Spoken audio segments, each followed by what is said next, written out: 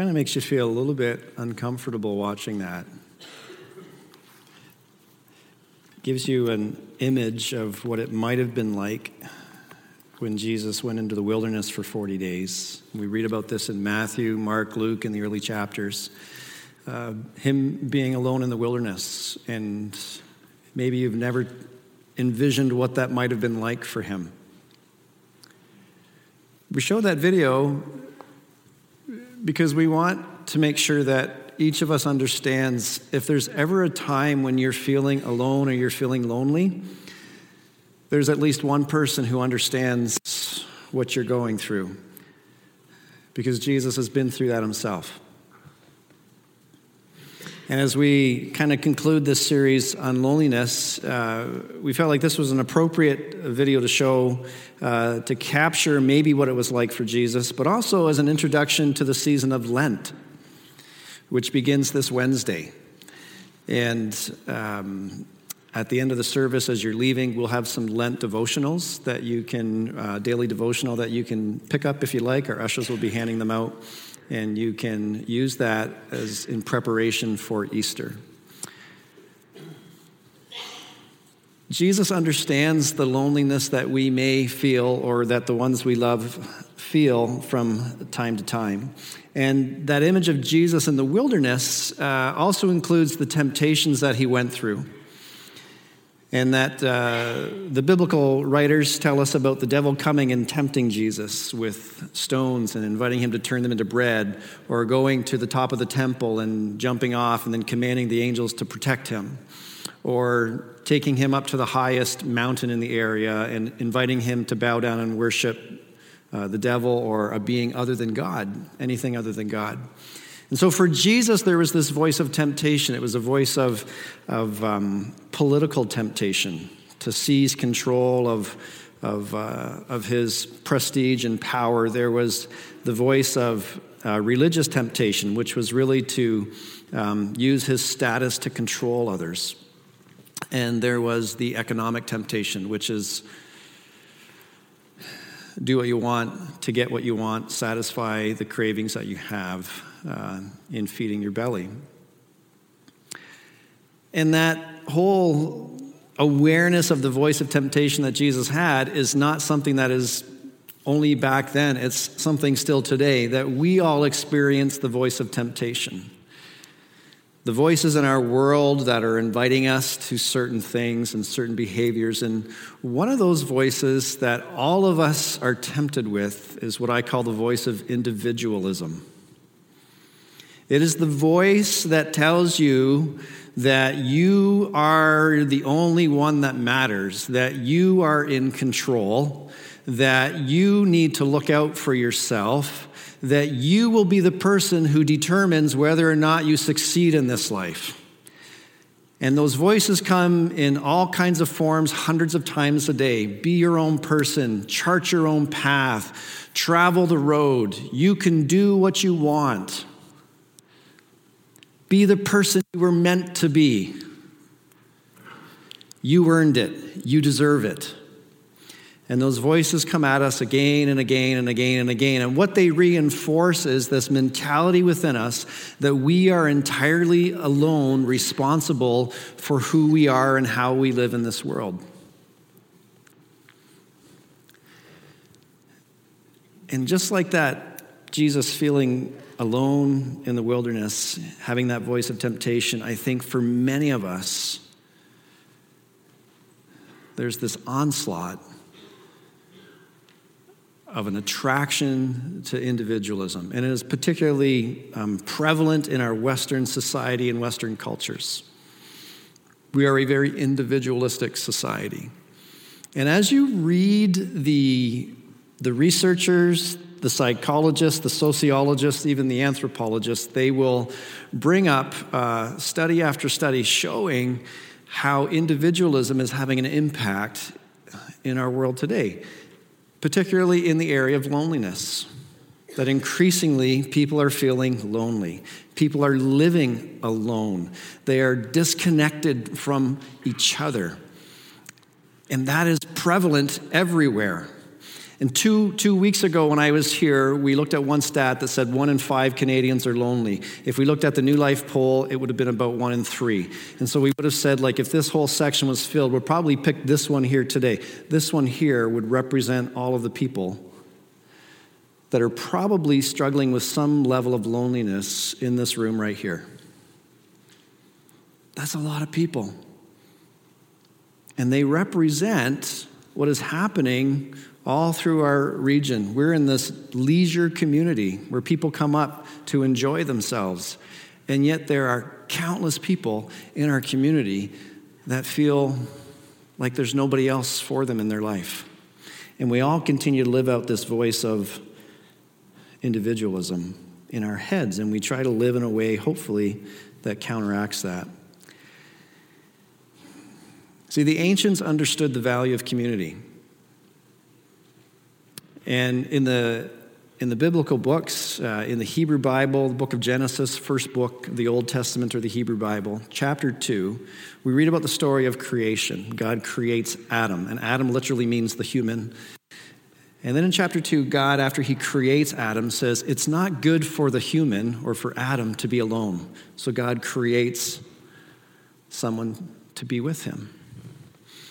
And there's this recognition that we were made for community. We were created, we were designed for community, not isolation. And yet the voice that we continually hear repeatedly each and every day, over and over and over again, is to live for yourself, because you are responsible and only you are responsible for your life. And I think the ancients and even other cultures in the world today look in on that and say, there's something inherently wrong with that framework. Because it leads to things like the increase in people being alone and a variety of other things. The Apostle Paul, who was this church planter, he was a writer, he was an orator, he was a traveling preacher. He was a phenomenal leader. He wrote to a group of Christians in a city called Corinth, which is in modern-day Greece. And they were dealing with this very same issue. People were living in the sense that this is me, and I need to take care of my world. And when they were coming together, there were all these problems being created. And Paul wrote this letter to them, and in chapters 9 and 10 and 11, as he's writing, he's encouraging them about the value of seeking the benefit of other people.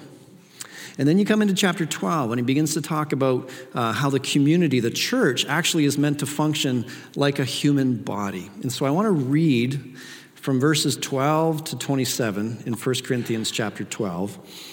And if you have your Bibles, you can follow along. If you'd like a Bible to follow along, raise your hands and the ushers will bring you a Bible. We're not going to put the whole thing up on the screen, so I'm going to invite you to listen or to follow along in your own Bible as I read. So Paul's been talking about how God gives gifts to people to help the body function well. And then in verse 12, he writes this: the human body has many parts, but the many parts make up one whole body. So it is with the body of Christ. Some of us are Jews, some of us are Gentiles or non-Jewish people. Some are slaves, some are free. But we've all been baptized into one body by one Spirit, and we all share the same Spirit. Yes, the body has different parts, not just one part. If the foot says, well, I'm not part of the body, I'm not a hand, that doesn't make it any less a part of the body. If the ear says, I'm not part of the body because I'm not an eye, well, does that make it any less a part of the body? If the whole body were an eye, how would you hear? Or if the whole body were an ear, how would you smell anything? But our bodies have many parts, and God has put each part just where he wants it. I love this part. How strange a body would be if it only had one part. Yes, there are many parts, but only one body. The eye can never say to the hand, I don't need you. The head can never say to the feet, I don't need you. In fact, some parts of the body that seem weakest and least important are actually the most necessary. And the parts we regard as less honorable are those we clothe with the greatest care. So we carefully protect those parts that should not be seen. And while the more honorable parts do not require this special care. So God has put the body together such that extra honor and care are given to those parts that have less dignity. And this makes for harmony among all the members, so that the members care for each other. If one part suffers, all parts suffer. If one part is honored, all parts are glad. And all of you together are Christ's body, and each of you is a part of it. So Paul takes this wonderful metaphor of the body, and he says, just like a body functions, this is very much a way of understanding how Christian community functions. And it's interesting, he talks about community, he talks about diversity, he talks about unity, but he starts with community. So the very first verse there, he says the human body. He starts with the body. And I think that's an encouragement for us as we read passages like this to see the value of starting with the community or the body first, rather than starting with the individual. In this passage, Paul talks about the body, the larger collection, 17 times in those few verses that I just read. Over and over and over again, he is emphasizing the value of the body or the value of the community. And his encouragement is for his listeners, for his readers, to see themselves in the context of the community. So you start with the body, or you start with the community. When we read this passage, some of you will have read this, and even as I was reading it, you probably found yourself asking the question, which part am I? And most people are probably thinking, well, I'd like to be the ear, or I'd like to be the eye, I'd like to be the nose. Like some of you are thinking, oh, I want to be the bicep because I'm strong, you know. I doubt many of you were kind of wondering, like, I'd really like to be the liver. I'd like to just filter out all the poison, you know. Or there are other body parts that we might not mention. Nobody thinks about being one of those. And yet, they are part of the body. But when we read it, we're thinking about ourselves and what role we play, and a lot of what we're reading about this is really about, you know, what's my thing? How do I fit? What do I get out of this? And yet the whole time, Paul is encouraging us to read it in the context of the body and how the body actually defines the individual. Because we don't know our place, we don't know our identity, we don't know who we are outside of the context of the body. So the emphasis is on the community. And actually, this pushes back against the way that we live. This pushes back against the way that we want to read our Bibles. Did you know that the majority of times when you're reading your Bible, particularly the New Testament, and you come across statements that talk about you are, or you can, or you should, or whatever it is, we often read it individually, but in the original language, it is almost always plural. So it's much better to be translated like we and us. Jesus loves us. Jesus died for us. We can do this. We can be this. We have received this. As opposed to you and I and me, it's very plural. And so Paul intentionally here, I think, is saying, start with the community and then see your diversity within it. So the body or the community defines the individual. And yet we need the individual parts. You know, Paul says if the whole body were an ear, where would the sense of smell be? If the whole body were an eye, where would the sense of hearing be? We're not uniform. It's not like you join a community and everybody becomes the same. We know that's not true. And Paul is just saying it's the very same thing with the body. Each part brings a strength, brings an element to the body that adds to the diversity, which actually increases the health and increases the strength, increases the dynamics of the overall unit or the whole. But it is always in connection with the body. And so diversity doesn't make sense apart from the community that the diversity exists within. And so the community precedes the individual, but the community actually defines the individual. It makes sense. If you were walking along the road and you saw like a lump of flesh with some stuff in it and a hard bit on the end, you'd be like, I don't know. But when you were to look down and pick it up and you held it up to your own body, you'd realize, oh, that's a finger. I don't know why you would find a finger on the road if you were going for a walk, but I'm just using that as an example. That the finger, we know what a finger is because of its relation to the rest of the body. And so the body brings a definition to the individual. So if you look at verse 20, what Paul writes here, there are many parts, but there's one body. And so diversity is best understood in the context of that one body. So Paul uses some examples here. Well, if this body part, and I think in this case he's talking about the foot. If the foot says, well, I'm not a hand, I'm not a part of the body, does that make it any less a part of the body? Of course not. And then down a few verses, as you get into verse 18, this body part, like the head can never say to the foot, I don't need you. So this kind of brings us back to this idea of loneliness. Because if a body part says, well, I don't feel like I'm part of the body, does that make it less a part of the body? And I think that's a word worth hearing. Because there are people that are here, there are people in our community that do not feel like they belong.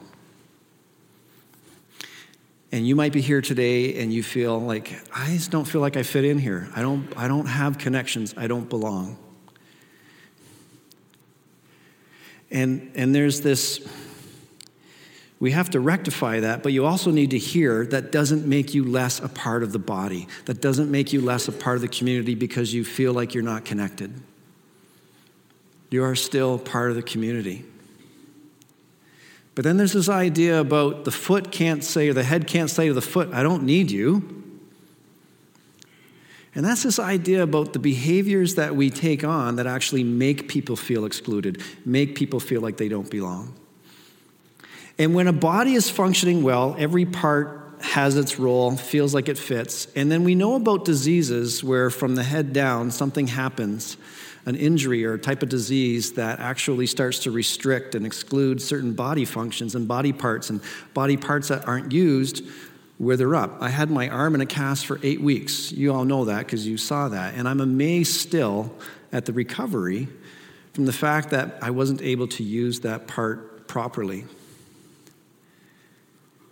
And I think Paul has a good word here to the Christians that were hearing him for the first time because they were living in ways that some people felt like they were being excluded or they weren't actually being included.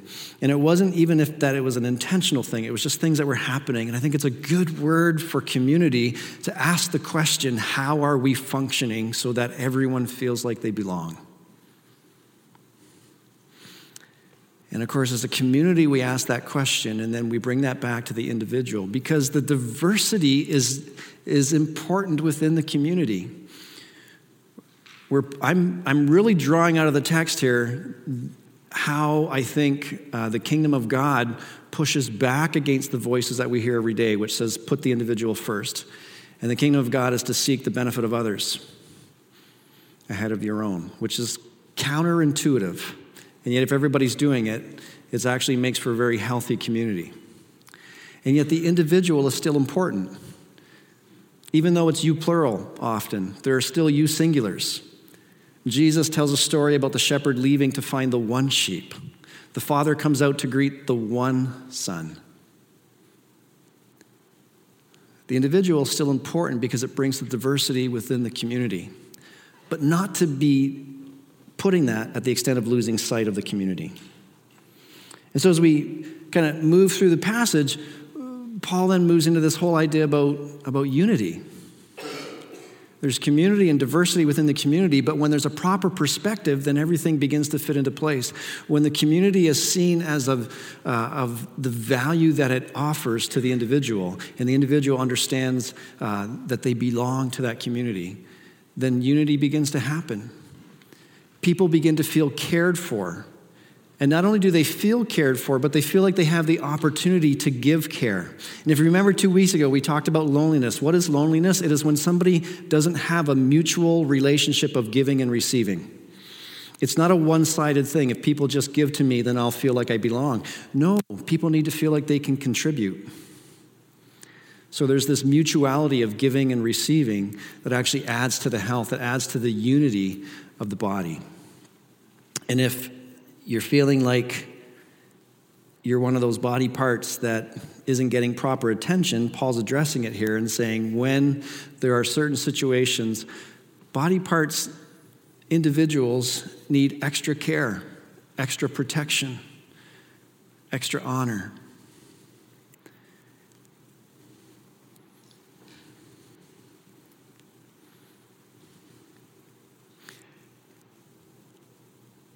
When we talked about solitude 2 weeks ago, I introduced this idea of solitude, and I said solitude actually may be a very good way to help you work through your loneliness. And I think some people were going, that doesn't make any sense.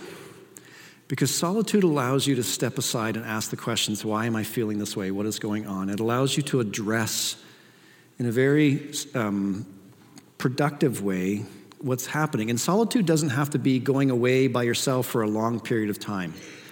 Although solitude retreats or solitude days are actually a very healthy spiritual practice, it can simply be 5 minutes at the end of your day to step out, or 5 minutes at your lunchtime to step out of the craziness of your world and just to center yourself back with your Creator. Solitude is one way of limiting loneliness. That's something that you can do. Community is the other way of limiting loneliness, and that's something that we do.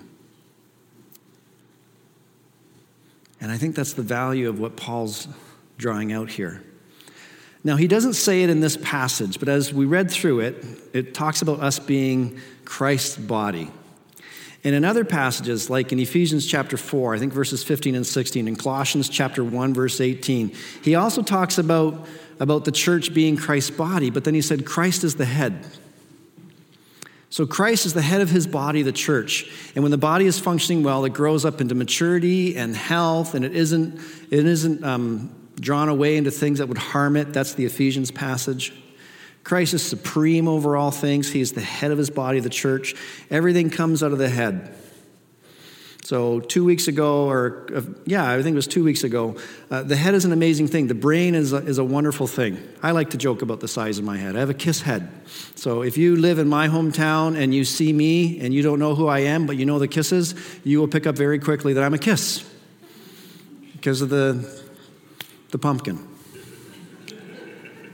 But inside this pumpkin, there's this amazing thing called a brain. My wife, Claire, tells me all the time how amazing my brain is. So she's not here. She's with the kids, so she won't know. We'll keep that our little secret. But the brain is this amazing thing. And the reptilian brain that controls things like breathing, our heart pumping, we don't even have to do anything. It's just making the body work. And then the conscious things that we do. It's fascinating. All the body is connected back to the head. And I love this analogy for this reason. The best way that we can experience Jesus, who's the head of his body, the church, is through community. Is through the rest of the body.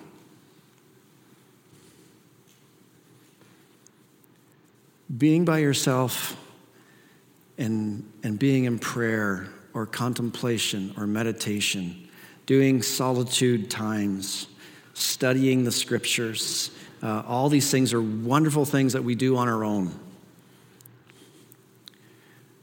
But I believe the best way to experience Jesus is in the context of community. So rather than just reading our Bible and figuring out what we think it means, we get together with other people and we sit down and we gather around the Word of God, or we gather around Jesus and we hear from one another on what he's communicating.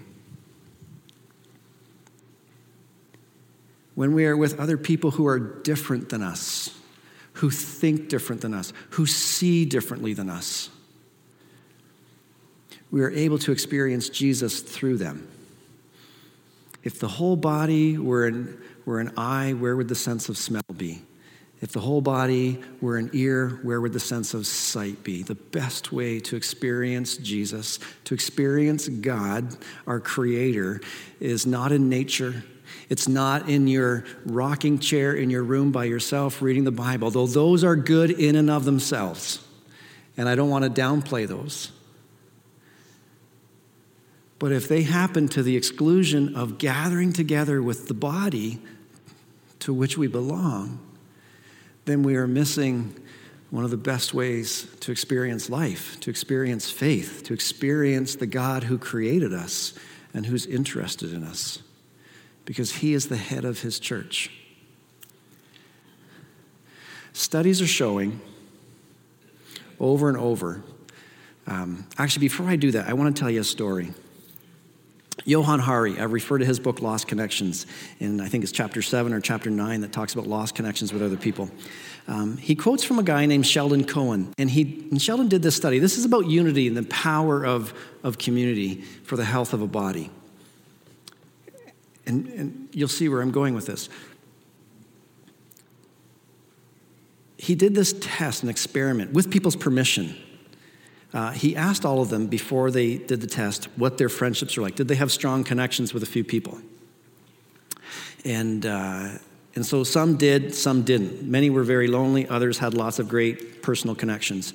And then he exposed all of them, knowingly and intentionally, with their permission, to the cold virus. And he wanted to see how people reacted to that. And people who were lonely, didn't have any good connections, were 3 times as likely to get sick with the cold. And another scientist took that and did some more experiments and found that people that are lonely, don't have good, meaningful connections, are several times more likely to die early than those who do. Study after study after study is showing how people are increasingly feeling lonely. And people like Johann Hari are writing this book saying, here's all the things we can do to combat this. And I smile as I read through the book because I realize the church, even other religions, have had the antidote to this for thousands of years.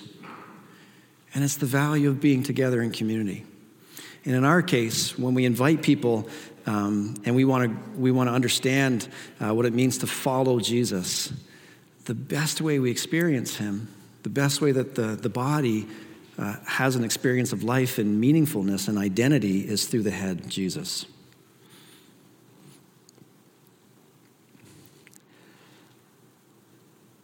I just think we need to be much more intentional about how we address the loneliness in our community. It's much like any other issue that's in society. We hear about it, we know about it, we think, whatever. But it's intentionality that actually translates into things happening. And so if there are people that feel like, well, I'm not this, so I don't belong to the body, then we have a responsibility to offer extra special care and attention. And we may not feel like that. We may not even think that we agree with them. But that's how they're feeling. Or there might be things that we're doing that actually is creating, for some people to feel excluded. And it's just a way of paying attention to it. So here's the questions that I would ask. As you think about your life, as you read this text out of Corinthians, how are you living your life in light of what Paul is writing here in chapter 12? How important is the body or the community for you? What habits are you forming? What lifestyles are you living that shows an understanding of what Paul is writing here in Corinthians 12? What practical things can you do, can we do, to combat some of the loneliness that people are experiencing? See, we have this wonderful opportunity to show the world how to combat loneliness, and that's by living as the body of Christ. And so my invitation to us, my encouragement to us is actually to embrace a fresh understanding of what it means to be part of the body and to have a new, invigorated, fresh way of understanding what it means to follow Jesus, what it means to experience Jesus, what it means to have a joy in life that we hadn't previously experienced.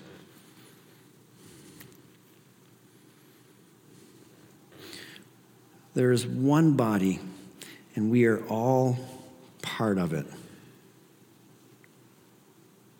Amen.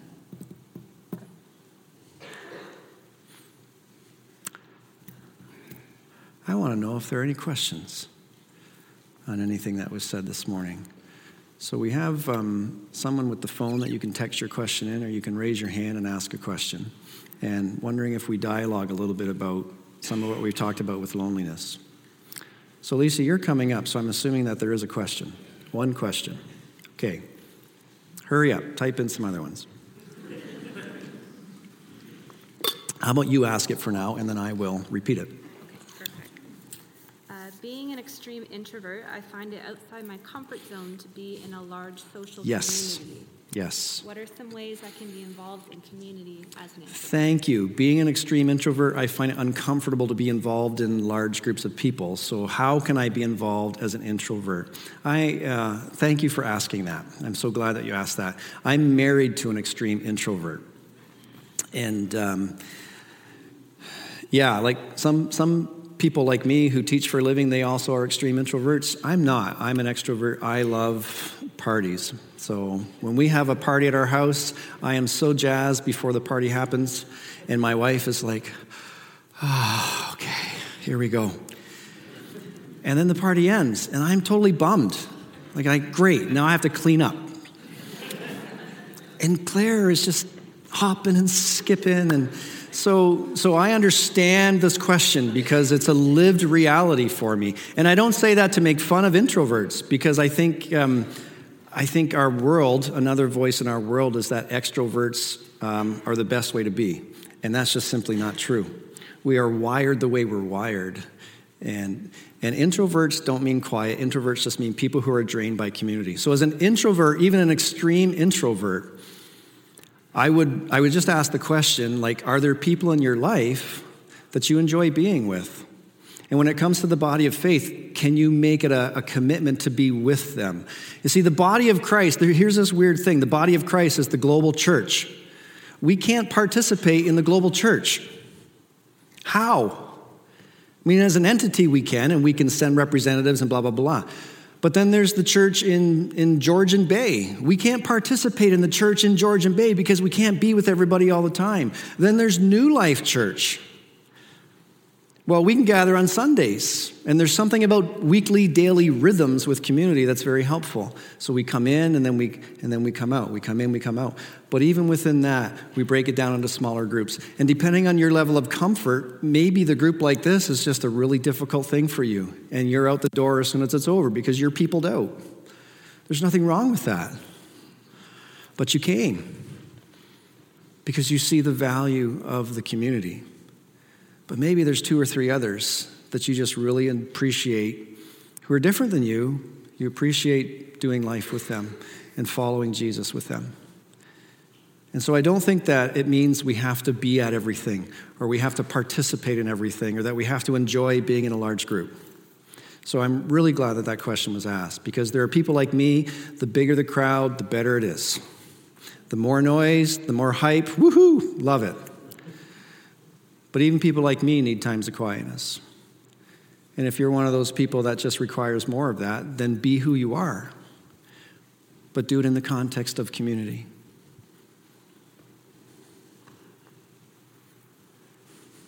I have one more here. Does this not also apply to the family unit, where proximity makes the idea of appreciating the body very hard? Yes. Does this apply to the family unit where proximity makes the idea of appreciating the body very hard? Yes. When we are far away, if I'm understanding the question right, proximity makes it easier to be part of the body, which is partly why we offer experiences through home church in places like Wasaga Beach, or Clearview, or Blue Mountains, because it's not always easy to get here. And similarly with families, the family unit, that would apply the very same way. So we do live in a world where people are spread out, which actually raises this whole question about the importance of our spiritual family as well as our blood family, and how both can be a wonderful part of our lives.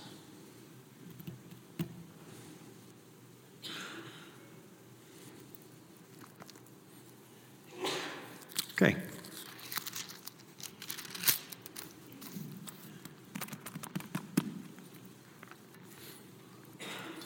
I want to read a bit of scripture for us as a way to finish our time together. It's from Ephesians chapter 4.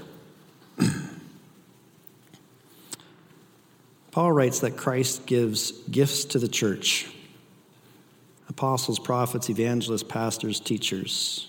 Their responsibility is to equip God's people to do his work, to build up the church, the body of Christ. And this will continue until we all come to such unity in our faith and knowledge of God's Son that we will be mature in the Lord, measuring up to the full and complete standard of Christ. Then he writes this: then we will no longer be immature like children. We won't be tossed and blown about by every wind of new teaching. We will not be influenced when people try to trick us with lies so clever they sound like the truth. That's like that voice of temptation we were talking about at the beginning. Instead, we will speak the truth in love, growing in every way more and more like Christ, who is the head of his body, the church. He makes the whole body fit together perfectly. As each part does its own special work, it helps the other parts grow so that the whole body is healthy and growing and full of love. And I pray today that you would experience that health and that wholeness through being part of the body of Christ and the local expression of it here that we just happen to call New Life. May you enjoy God's blessing, his presence, his love, his spirit, and his joy as you finish your day. In the name of Christ, amen.